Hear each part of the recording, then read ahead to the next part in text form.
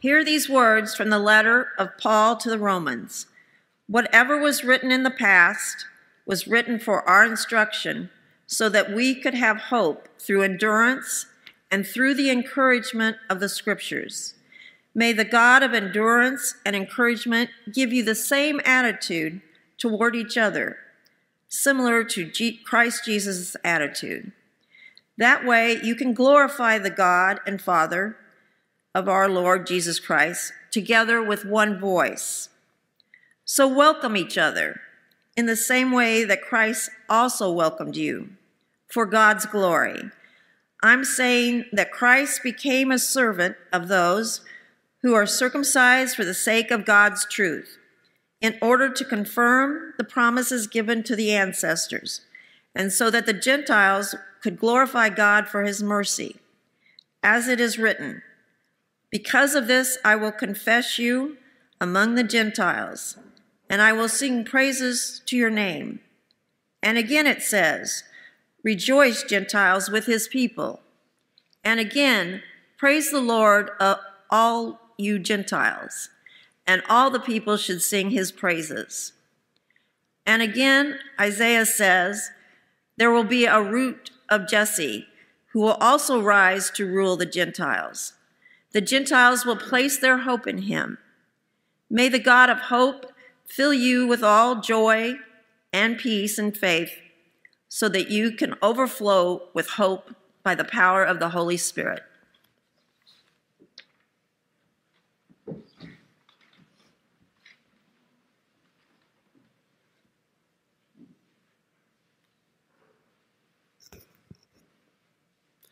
You join me in prayer. Oh God, help us to hear you and to know you this day. Amen.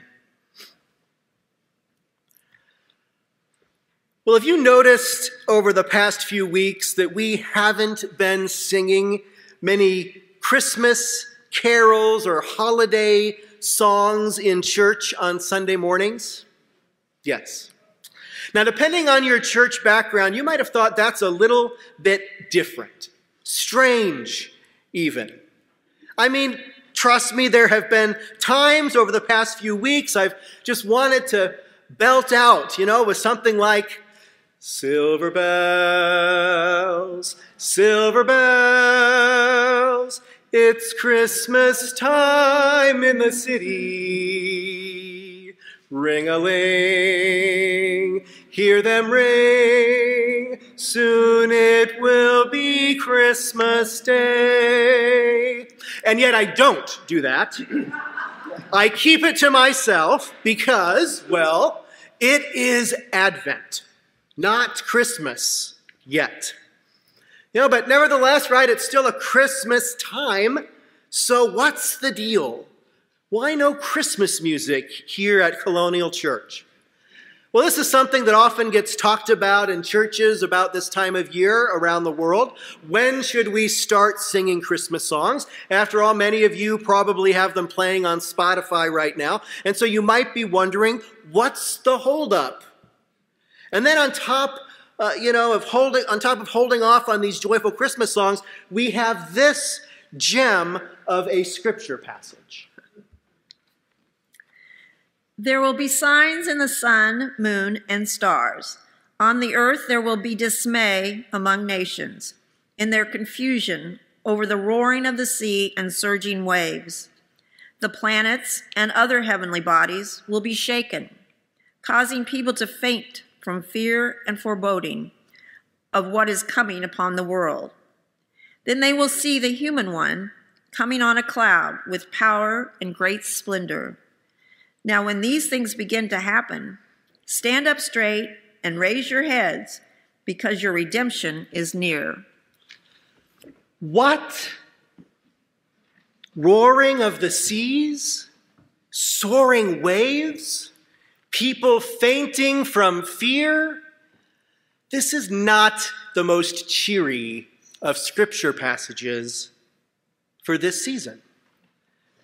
But in some ways, I appreciate scripture passages like this one because they don't shy away from the realities of the world that I see around me.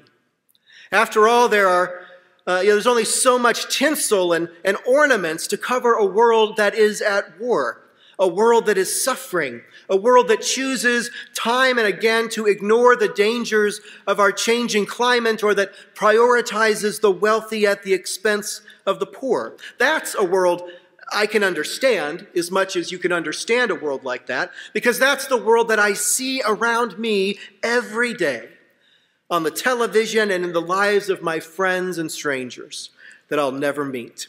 And so this world of brightness and light and goodwill toward all, I'm still waiting for that world. I'm still hoping. And that's what Advent helps us to see more clearly. It helps us to see in the dark a little bit better. It helps us to see that in the midst of pain, new life can and does blossom. UCC pastor John Edgerton writes that Jesus was nurtured in the darkness of Mary's womb. He was protected from Herod's wrath by the safety of night's shadows. He was resurrected in the deep darkness that was the tomb. And so the darkness is the site of tender miracles, of safety and of respite. And the darkness, I feel, is not something for us to shy away from or desire to get out of immediately. It isn't a rush from these weeks of Advent to the real season of Christmas. We might want that. We may ache for that. We may see around us what many people describe as apocalyptic times. Rising temperatures and erratic weather patterns, children murdered with a gun while they try to learn at school, dictators and potential dictators on the rise in many countries. And yet the Greek meaning of the word apocalypsis is not the end of the world.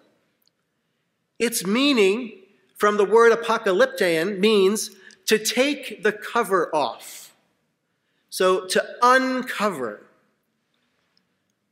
This time of seeing the signs of dismay among the nations is not necessarily the end of the world as we know it.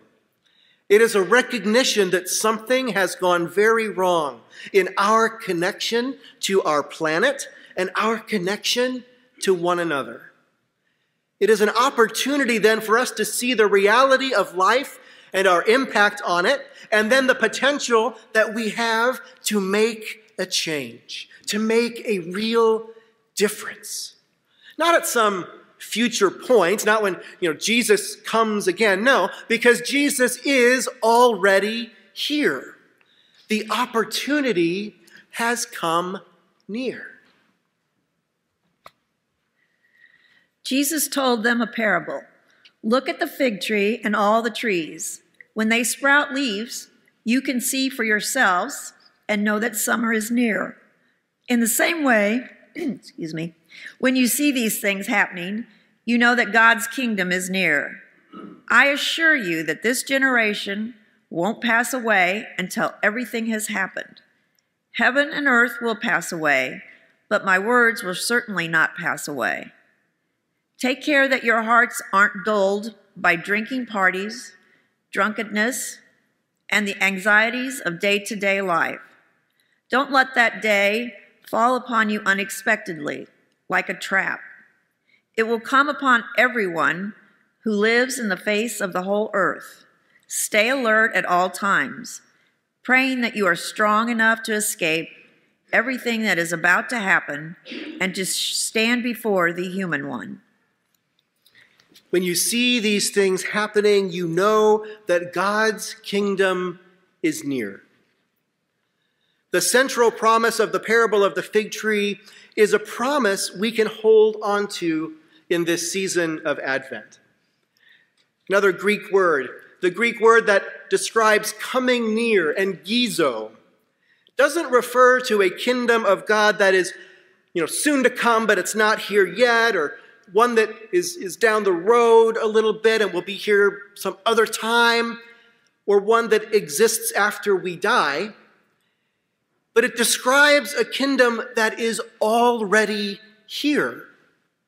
It's close to us. It exists in the life, death, and resurrection of Jesus and of his proclamation that all will be saved. And our challenge and our opportunity then is to see the signs that already exist around us. When our world is in pain, when those around us are suffering, God's message to us is clear. Be with them. Clothe the naked. Comfort the sick. Stop the fighting. Look up. Look around. Pay attention. Despite the challenges, we are here for a reason. And maybe that reason is that life has challenges. We are here because in these darkest of moments, these challenging times, we are needed to be a light, to be a voice, to reach out our helping hands to those who need us, and to know that there is someone there for you too. John O'Donoghue, the late Irish poet and mystic, has this to say about the troubling times we find ourselves part of. He writes that despite all the darkness, human hope is based on the instinct that at the deepest level of reality, some intimate kindness holds sway. This is the heart of blessing, he says. To believe in blessing is to believe that our being here, our very presence in this world, is a gift. Do you believe that you are part of God's blessing to this world? Could you believe it?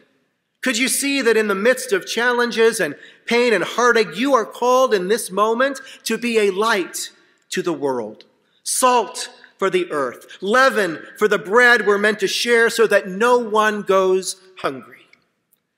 Would you believe that you don't need tinsel and ornaments and Christmas songs to feel and to know the presence of God in your life today?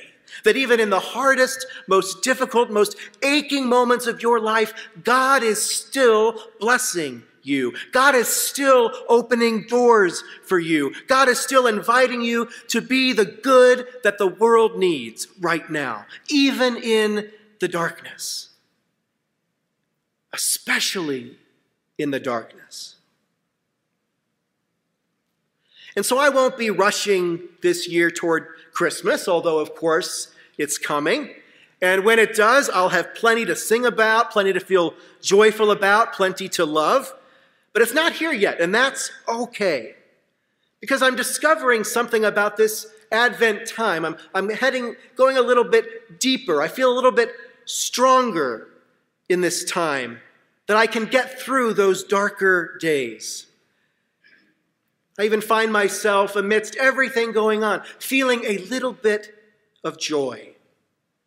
Joy in the midst of all the yuckiness I see around the world today. Joy in the midst of pain and suffering. A deeper joy than perfectly decorated Christmas trees or the butterscotch cookies I can't wait to devour.